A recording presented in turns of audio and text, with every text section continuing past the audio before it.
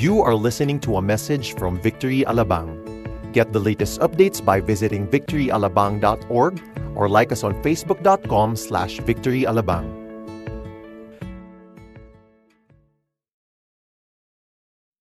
We have a treat, okay? And we are in the middle of what you call School of Empowerment and School of Healing. It's actually it's a training camp for prophets. And we have our very own senior prophet of our movement, Jim Laffoon, who is here in Manila, together with a couple more prophets who are training some of our pastors and leaders from all across the Every Nation churches in Asia and even and beyond.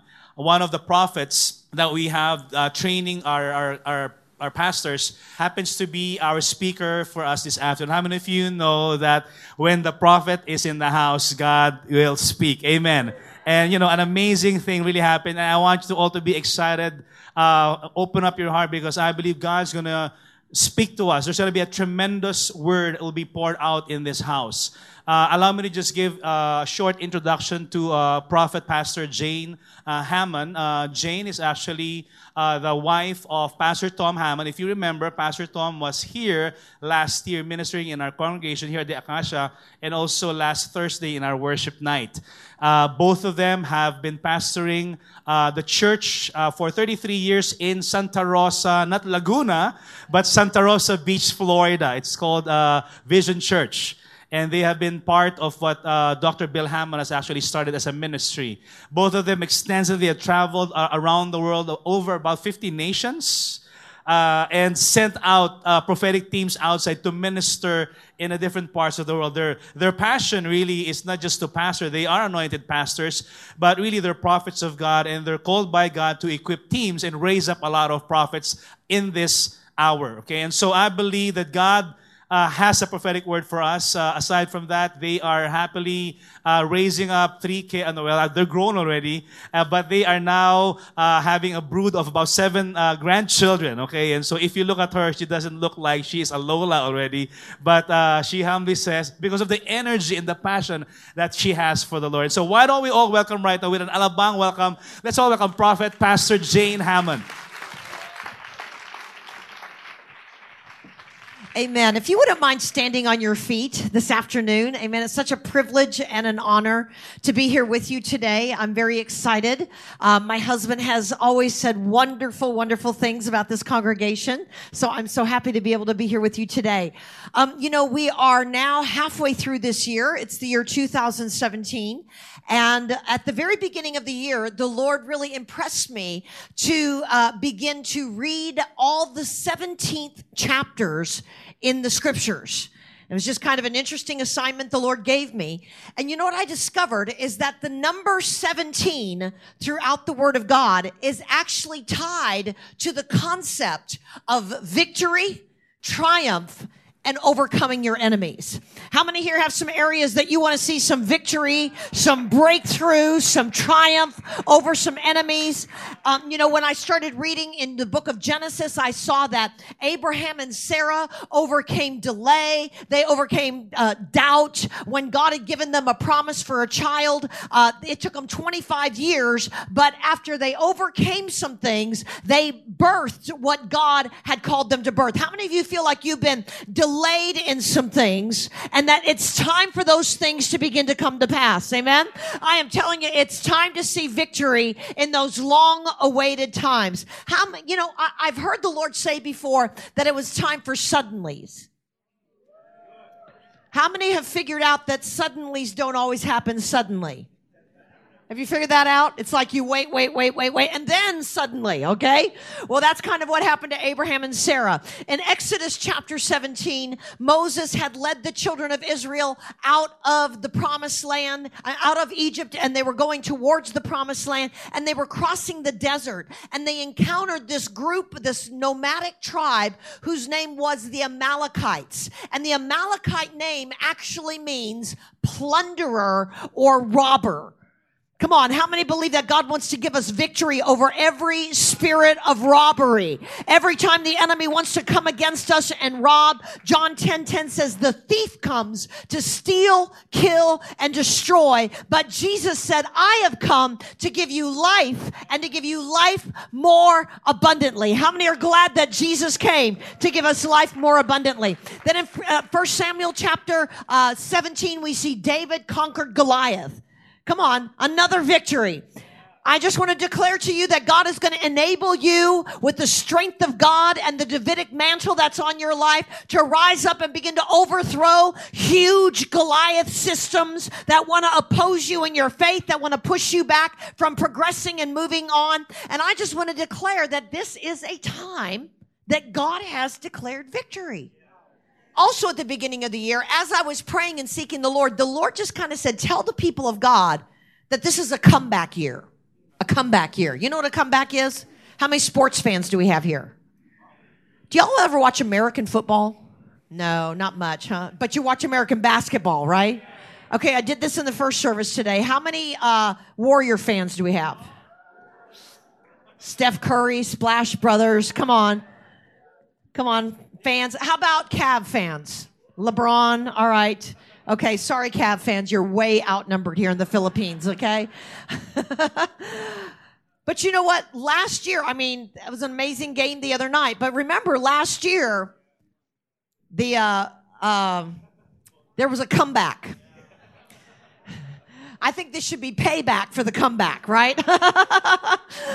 So a comeback is really when you fall behind and it seems absolutely impossible for you to catch up. And sometimes in our spiritual walk, or maybe some of our natural circumstances that we encounter, we might feel like we fall way behind in our faith. We may feel like we fail at some things. We may feel like the enemy wins a victory over our life in some way. And it may feel like we can never get back to the point of destiny and the point where we can actually partner with the word when God says victory. But I'm telling you that this is not just a year to come back. This is a year to go ahead and enter in to a place of victory. Amen. Now, here's a little clue. There is no victory without a battle. Everybody wants victory. Nobody wants the battle. Everybody wants a miracle. Nobody wants to need a miracle. How many know that in order to get miracles, we got to need miracles? Okay. So here's the definition of the word comeback, because here's what I do. You know, I listen to God, I seek God, I go to the word of God, and then I take what God says and I Google it. Okay, so here is the very spiritual definition of this word comeback. It means it is a regaining of success, fame, health, prosperity, and I like this next word, etc. How many want the etc. anointing? Come on. It means recovery, revival, resurgence. You see, I believe that this is a time when God is declaring it's a comeback for the nation of the Philippines. I know it seems like the enemy's been working a lot of chaos and instability, and it seems like the enemy's been gaining ground down in Mindanao, but I am telling you that God is declaring a comeback, not just to the people of God, but I believe there's a comeback coming for the nation of the Philippines as the people of God rise up and lay hold of this promise. Amen. There's a resurgence of God's divine purposes. It means to return to a former good position or condition after a loss. It is the act of making up for a deficit. All right. So I've got you standing for a reason. I know that y'all are wondering when I'm going to let you sit down. But here's what I believe. I believe that when we hear something like this from God, that we have to partner our faith together with it. And if God is declaring victory, then there is a sound of victory that God wants to bring out of his people that enables us to join heaven and earth together. You know, when Joshua walked around Jericho, God was listening for a sound. And when the people of God began to shout, heaven came down and shook the walls down. I believe some of you need some walls shaken down in your life today. Amen. And so we're going to shout. Now, let me just help you to understand, because some of you may never have shouted in church. You'll go to the sports arena and shout. But sometimes the people that shout the loudest at a basketball game come to church and are quiet. Okay, so let me just say, if you're embarrassed about shouting in church, just shut your eyes. Nobody will see you. Okay, so here's why we're going to shout. Scripture says we are to shout unto God with a voice of triumph. How many here have something to triumph about? Amen? And then the scripture tells us what happens. It says that God arises amid shouts of praise. God has gone up with a shout. So in other words, when we shout, God stands up. How many want God standing up for you? Amen? And then the Bible says this, let God arise and his enemies, how does it end? Be scattered. Come on, let God arise and his enemies be scattered. So we are going to shout here in church, all right, like we've just had the most amazing comeback and won the most amazing game, because scripture tells us, thanks be to God who always causes us to triumph in Christ Jesus. So whether or not you feel like it, whether or not you even realize it, we've already won.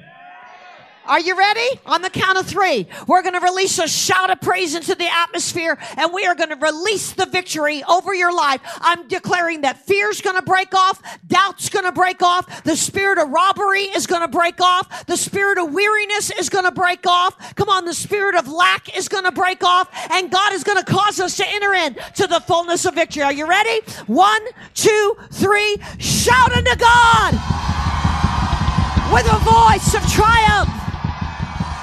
Shout unto God, woo, with a voice of praise. Let God arise. Let God arise. Let God arise. Let God arise. Yes. Woo. Hallelujah.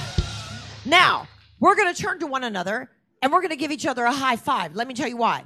Because when it says that they came out of Egypt, it says God brought them out with a high hand. Come here, Pastor Ariel. Here's what a high hand looks like.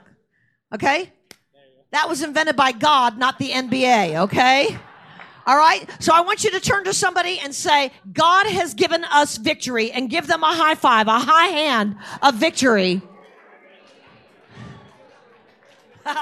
You know, when we hear God say something like it's going to be a comeback time or it's a time of great victory, it's always important for us to not just hear it in our mind, in our head, but we need to allow our heart to begin to come into faith agreement with what God has said. Otherwise, it goes in one ear and out the other ear.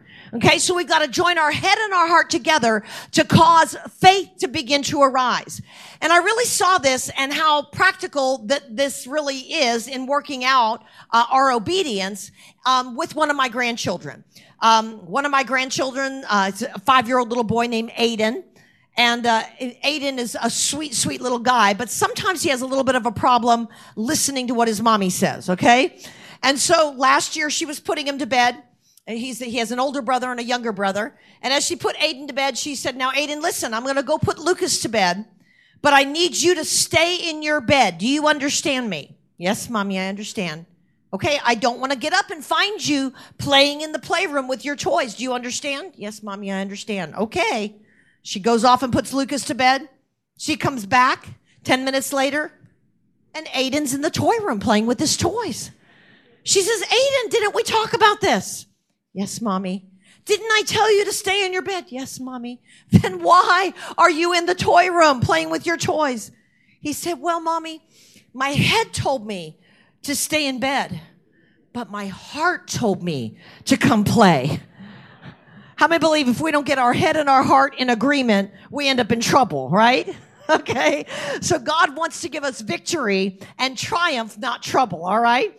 Now, I want to give you a scripture because I believe it really helps us to understand where your nation is right now and where we are as the church rising up in this season of time. It comes out of Isaiah chapter 60, starting in verse 1, and it says, arise, shine, for your light has come, and the glory of the Lord has risen upon you. Put your hand on your belly and say, God's glory is rising on me. I want to point out that the first two words in this verse, arise, shine, come from two Hebrew words, which literally mean wake up and be set on fire. Come on, God is saying to the church, wake up and be set on fire. Look at your neighbor and say, wake up and be set on fire. Now, I don't know if you ever have heard of somebody that has had an angelic encounter.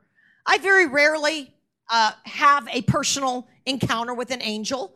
But a few years ago, I was in a hotel room and getting ready to get up and preach a meeting. And I happen to be one of those people that like to snuggle down under the covers and hit the snooze button after the alarm goes off. Anybody else here like me? Oh, the snoozers, yes. I love it. You know, the last 10 minutes in bed is like the most comfortable 10 minutes. How many agree with me? I see that hand. I see that hand. I see that hand. Okay. Excellent. So I was snuggled under the covers and all of a sudden I'm alone in this hotel room. All of a sudden I feel a physical hand on my shoulder and it shakes me really hard. And I hear an audible voice shout, wake up. Like, no joke. I'm not making this up. I sat up in bed. Now, you know, have you ever heard somebody say, oh, I saw this angel? Yeah, no. It was like, oh.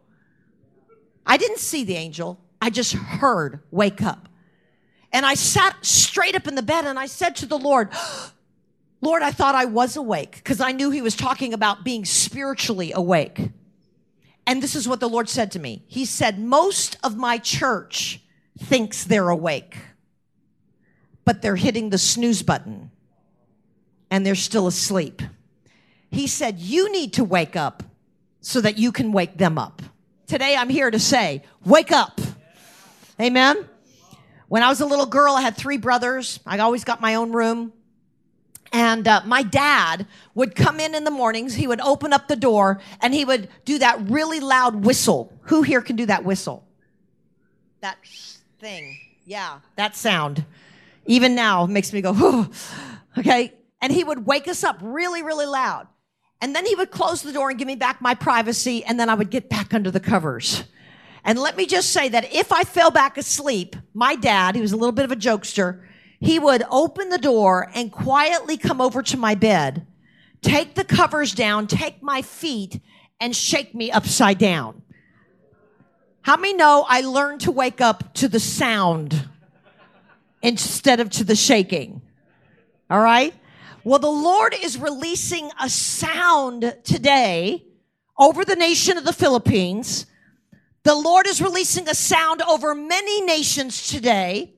And God is saying, I need my people to wake up to my prophetic sound, my prophetic call to prayer, my prophetic call that the harvest is ripe and the harvest is white. And if my people don't wake up to a sound, they will wake up to a shaking.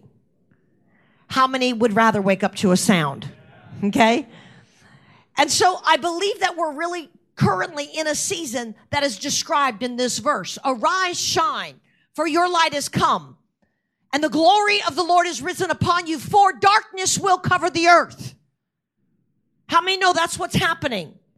That's what's happening in this nation. Darkness is trying to take over in this nation. It's trying to cause fear and chaos and instability. It's trying to affect you economically. It's trying to cause an instability in the hearts of people.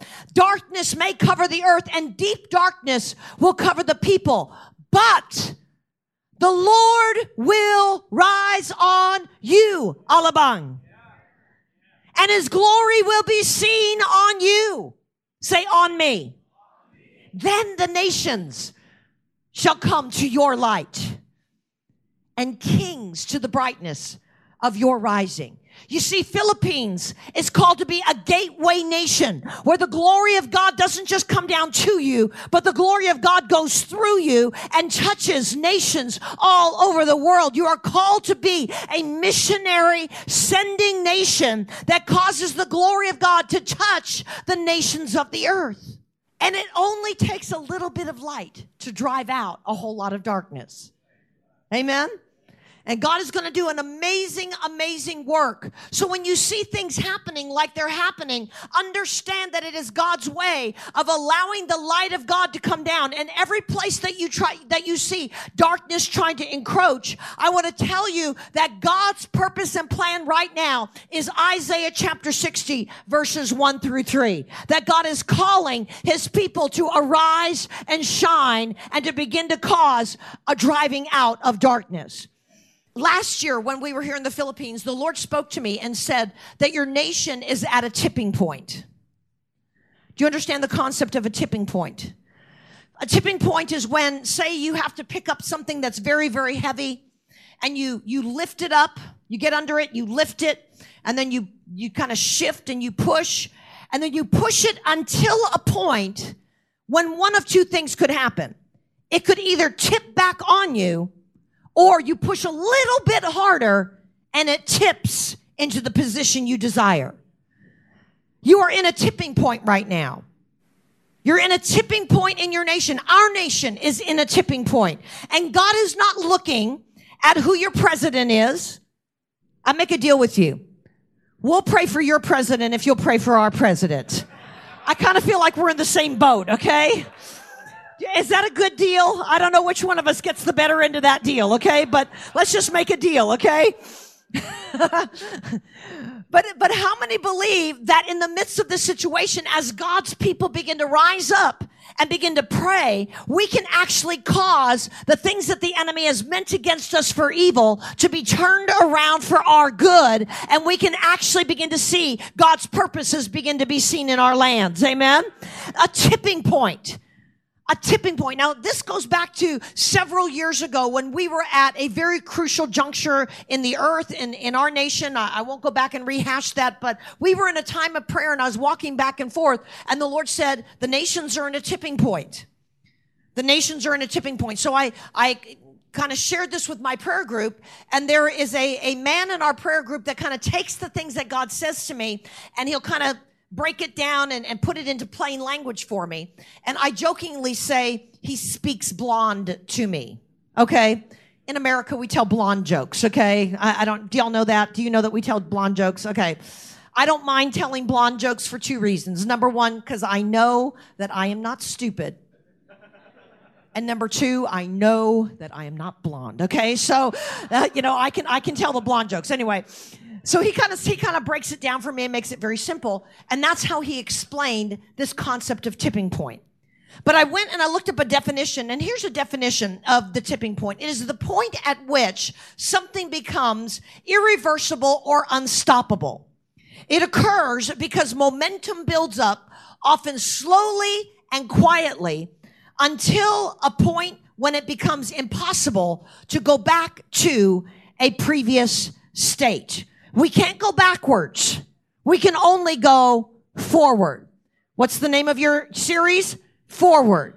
How are we going to change a nation? We're going to move forward, all right? We're going to move forward together, and we're going to cause this thing to tip into righteousness. Now, if you think again about the picture of tipping something that's very, very heavy, and you're up under it and you're pushing it, understand until you hit the tipping point, you are working against a force of gravity.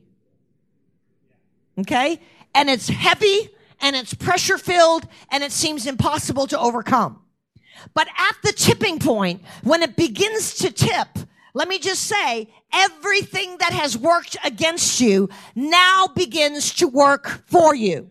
And I'm declaring this to you as a nation, and I'm declaring this to you as a church, and I'm declaring this to you as an individual believer in the kingdom of God, that you're coming into a season where the things that have worked against you are now going to begin to work for you, and God is going to cause that which is impossible in the last season to become possible in the new season, because God is saying it's a tipping point moment that you've stepped into.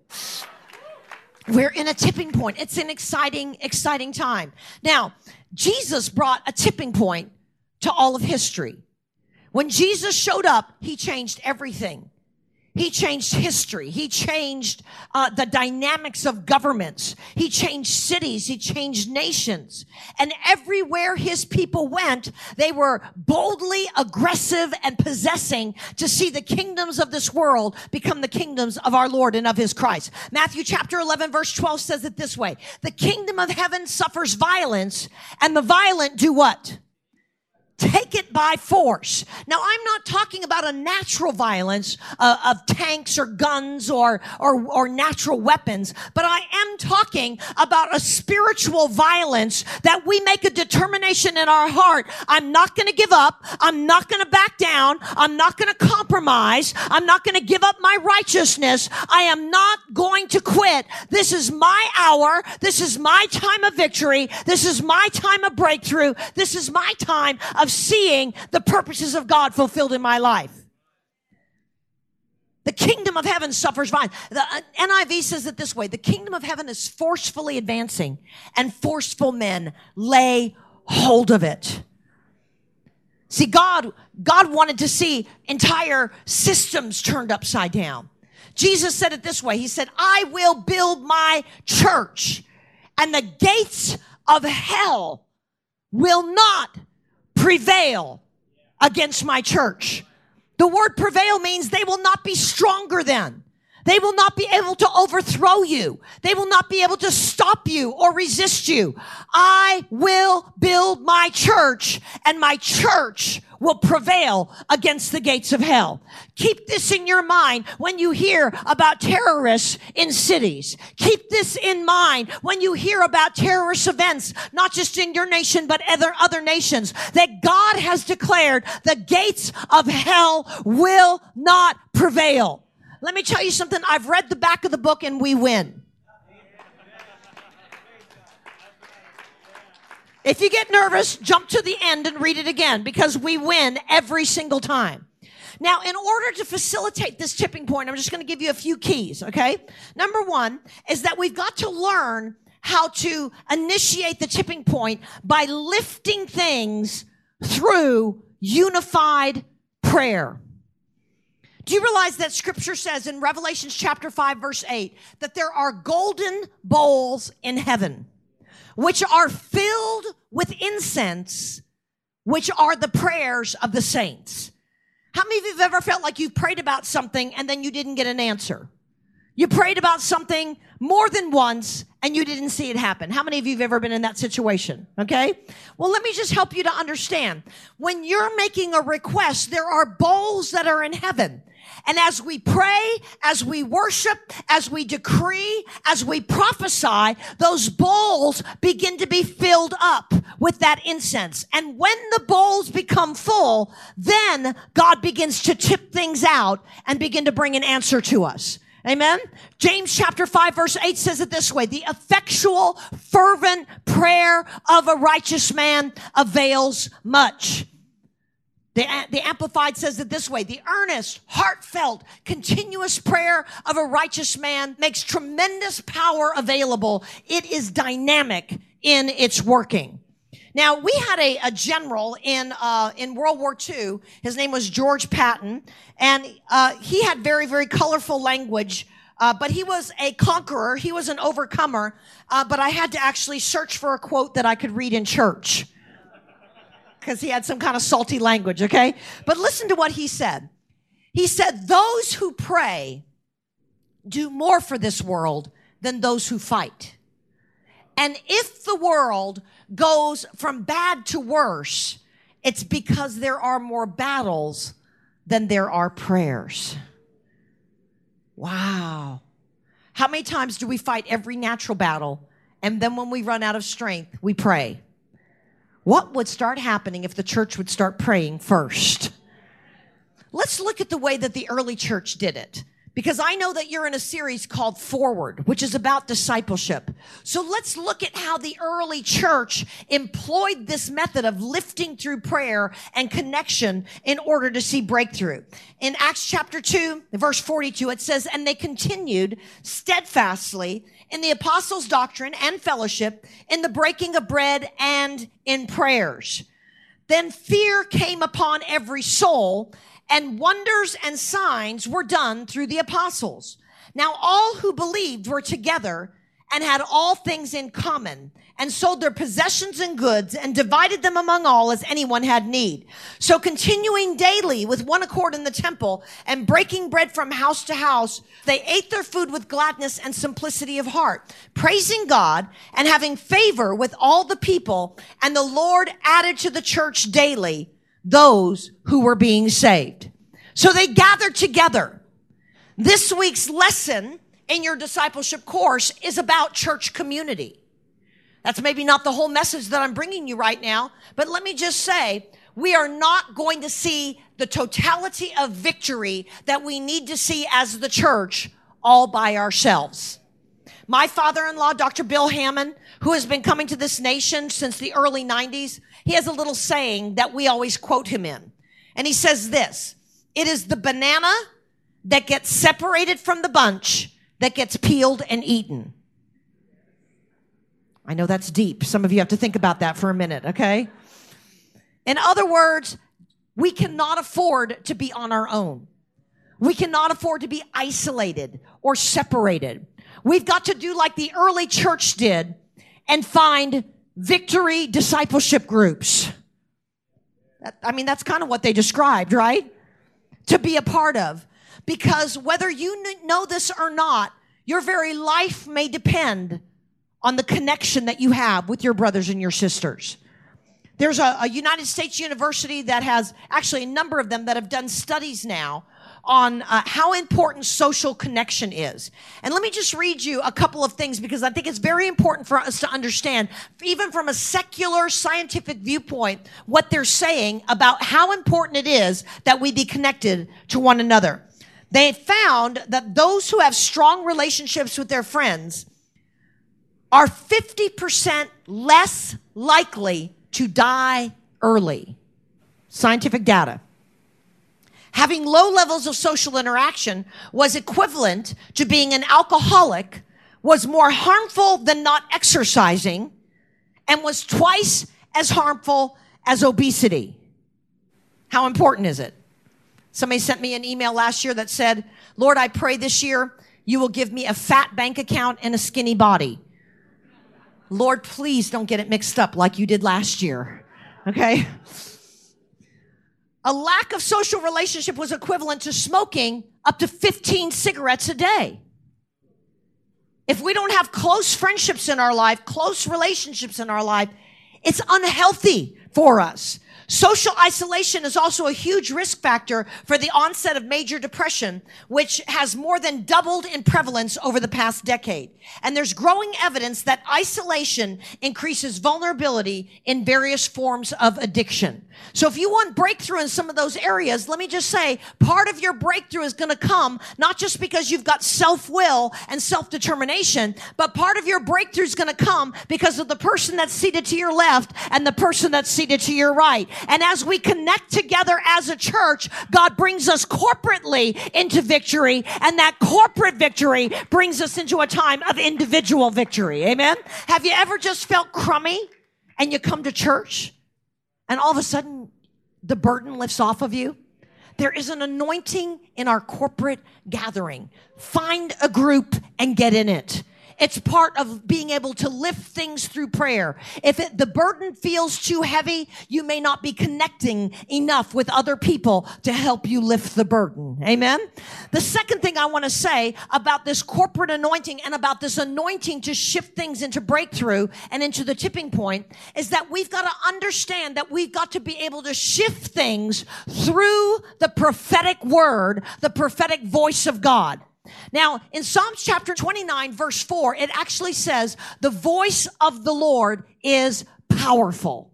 When we come to church together, let me tell you, the word of God is going out as the worship team is singing. The word of God is going out when the pastor gets up and reads a scripture. The word of God is saturating the atmosphere. And whether it's a prophecy or whether it's the word of God going out, let me tell you this, is that the word of God, the voice of the Lord is powerful. And that word powerful is a Hebrew word, koach, which literally means the voice of the Lord is a force. and a force moves immovable objects out of the way. Let me tell you a little story about a lady that we prophesied to 2 years ago. She was a very broken individual. She'd gone through all kinds of horrific abuse in her life. And we were ministering to her. And as we prophesied over her, God talked to her about the healing of her heart, the healing of her mind. God began to talk to her about her future and her destiny. And we ministered the peace and the grace of God to this young woman. We didn't know anything about her background, but the Holy Spirit spoke to us. And God gave us words of life that helped her to move forward through the prophetic word. Okay? Now, what we learned later on is that as we laid hands on her, we did not speak not one time of any God doing any physical healing in her life. But as we prophesied to her, the voice of the Lord was a force, and an ear that was born 100% completely deaf opened up when the prophetic word came. We didn't pray for it. We didn't prophesy it. But what happened is that the anointing of God that was present in the room as we gathered was a force that opened up her deaf ear. That's the kind of God that we serve. Isaiah chapter 30 verse 31 says, the voice of the Lord will shatter the enemy. So as the people of God, we've got to realize that we don't have to just wait for a prophet to come to get the voice, to hear the word of the Lord. As a matter of fact, Acts chapter 2 says, in the last days, how many believe we might be living in the last days? In the last days, God said, I will pour out my spirit on all flesh. The result will be your sons and your daughters will prophesy. How many here are a son? How many here are a daughter? How many here are a son? Okay, very good. All right. How many here are a daughter? Very good. Now I want you to all raise your hands and say, I will prophesy. Because understand that one of the ways that we move forward is by hearing God's voice. And prophecy is merely hearing what God says and saying what God says. When we gather together, we have the capacity to hear what God says, to see God's miracles, to hear the testimonies, and the word of God tells us we overcome by the word of our testimony. 2 Chronicles 20:20, when Jehoshaphat surrounded by all the enemies, God, a prophet speaks, and Jehoshaphat responds by saying, believe the Lord and you will be established. Believe his prophets and you will prosper. How many want to prosper? Then how do we move forward? We believe God's prophets, not just a prophet when they come, but we believe the prophetic voice of God that is inside of each one of us. Put your hand on your belly again and say, God's voice is in me. Believe his prophets and you shall prosper. This word prosper in the Hebrew means you shall move forward. You shall advance. You shall break out. You shall break through. You shall become a success. You will become profitable and you will become prosperous. How do we do that? We start hearing the voice of God. Now, let me tell you something that the Lord said to me. 2 years ago, 2015, I was walking and praying and the Lord said this, my church is now in a 3-year period of time where I'm going to do signs, wonders, and miracles for them. I'm going to cause the impossible to become possible. And then he said, tell my church, tell my people that they come into the time called divine reversal. Divine reversal. God is going to turn the curse to a blessing for us. Come on. Do you realize that's what Jesus did? Everything Jesus demonstrated to us was turning the curse to a blessing. As a matter of fact, it says he became a curse for us to break the curse off of us. The scripture tells us the wages of sin is death. But the reversal is the gift of God is life.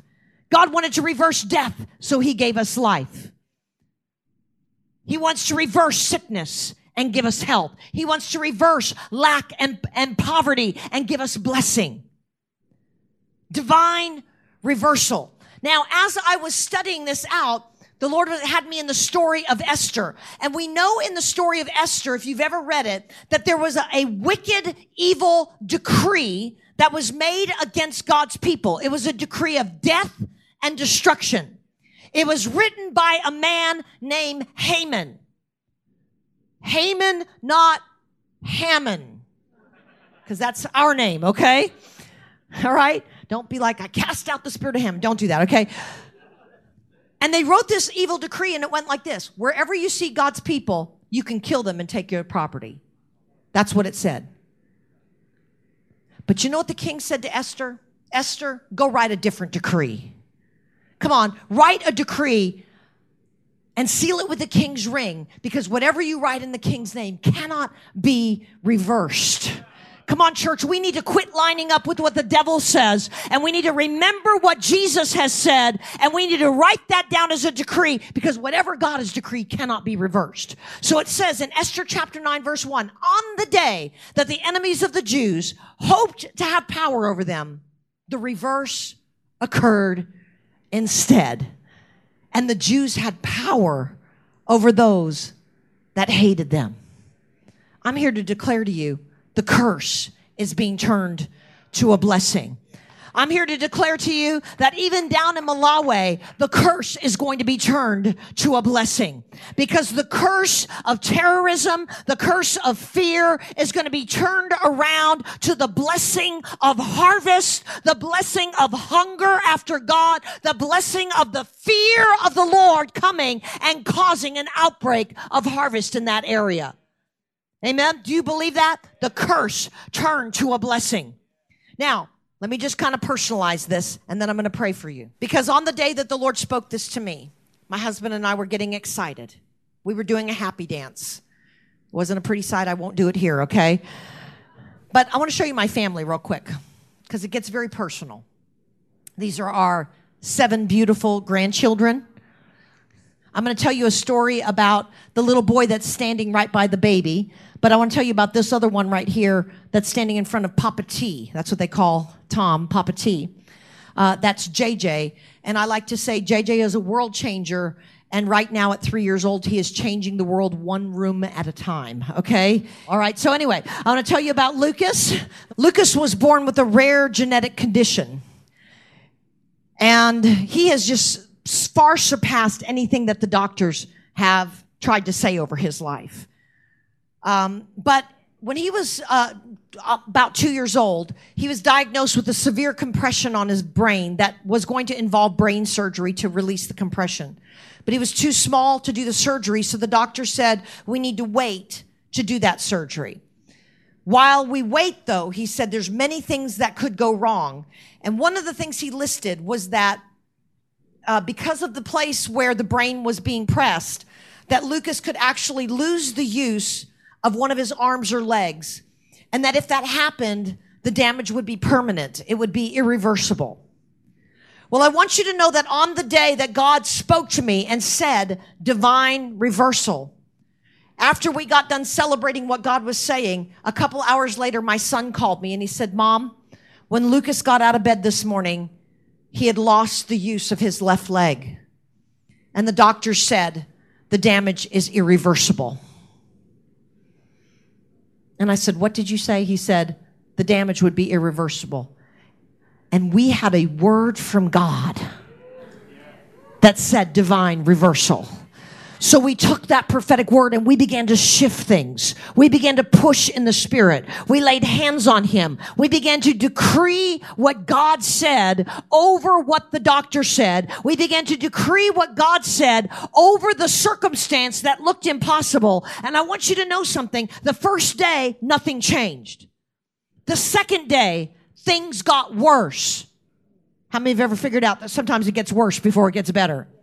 But the third day, Lucas jumped out of bed. His leg was completely healed, and he began running around the house completely restored. It's a time for divine reversal. Since that time, we've seen blind eyes open. We've seen deaf ears hear. We've seen literally a couple that we know. They were married, and they hated each other. They decided to get a divorce. It was a horrible public mess. As they were going through this, they were both in ministry. And we prayed, and the Lord confirmed words about divine reversal. And they were sitting at the divorce table in the judge's chambers, getting ready to sign that divorce decree. They looked across the table at each other. fell madly in love with each other again, tore up the divorce papers, and now they're having a family and they're romantically in love and sharing that love with everybody. Just, come on, God is turning things around. We've seen prodigal children come home. We've seen legal situations turn around. We've seen barren wombs open. We've seen impossible things become possible because God has decreed divine reversal. Esther chapter 9 verse 1 is the beginning of a chapter that speaks about a celebration that the Jewish people have called Purim. And Purim is called the holiday of reversals. And I'm telling you, it says on that day, your sorrow will be turned into joy. Your mourning will be turned into dancing. Come on, all the suffering you've gone through is going to turn around and serve you because God is going to bring a reversal. So I want you to stand to your feet and I want to pray for you. Because I believe that as we're pushing things in prayer, we take the prophetic word and then corporately sometimes what we have to do is we've got to push until that thing tips. Now, I want us to do something. You may not be comfortable with this, but if you don't mind, for just a moment, reach over and take your neighbor's hand. And we are going to do this just as a prophetic act saying, God, I am not going to stand alone.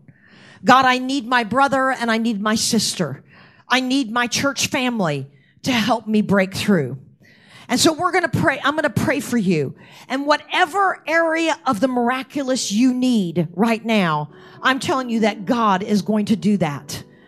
And so, Father, right now, I just decree over my brothers and my sisters, just pray for the person on your left, pray for the person on your right. Lord, we pray for one another. We strengthen one another. We pray right now, God, that whatever thing they need turned around in their life, whether it's something physical, something financial, something spiritual, whether they need a turnaround in their family, whether they need a turnaround in their business or their ministry, Lord, we decree that right now in the mighty name of Jesus. Lord, we thank you, Father God, that this is a season of reversal. This is a season of breakthrough, and that this is a time of victory in Jesus' name. And the people of God said, amen. I want to pray for one more group of people. If there's anybody here, and I don't mean to embarrass you, but if there's anybody here that you are having you're married and you're having a hard time conceiving a baby, I really believe that the Lord said to me earlier that God's going to break off your sorrow and turn your mourning into dancing. We've seen so many couples in the last couple of years have their barren wombs opened. And if that's you, if you don't mind, just lift your hand. You don't have to lift it long. I just want to see where you're at. Okay. Several people. All right. Thank you. Thank you. All right. Let's just agree together again. Amen. Father, we just agree that this is such a season of divine reversal. And Lord, I've seen you do it with so many different ones that we've prayed for recently. God, we break the yoke of grief off of every individual, off the families right now, God, off the husbands and the wives. And Lord, we decree that every place of barrenness, Lord, is being opened up now in the name of Jesus. Lord, we decree that the barren wombs are going to begin to cause fruitfulness to come forth, Lord, and even a double portion of blessing in Jesus' mighty name. Can we give the Lord one more shout for the blessing of divine reversal today in Jesus' name? Amen.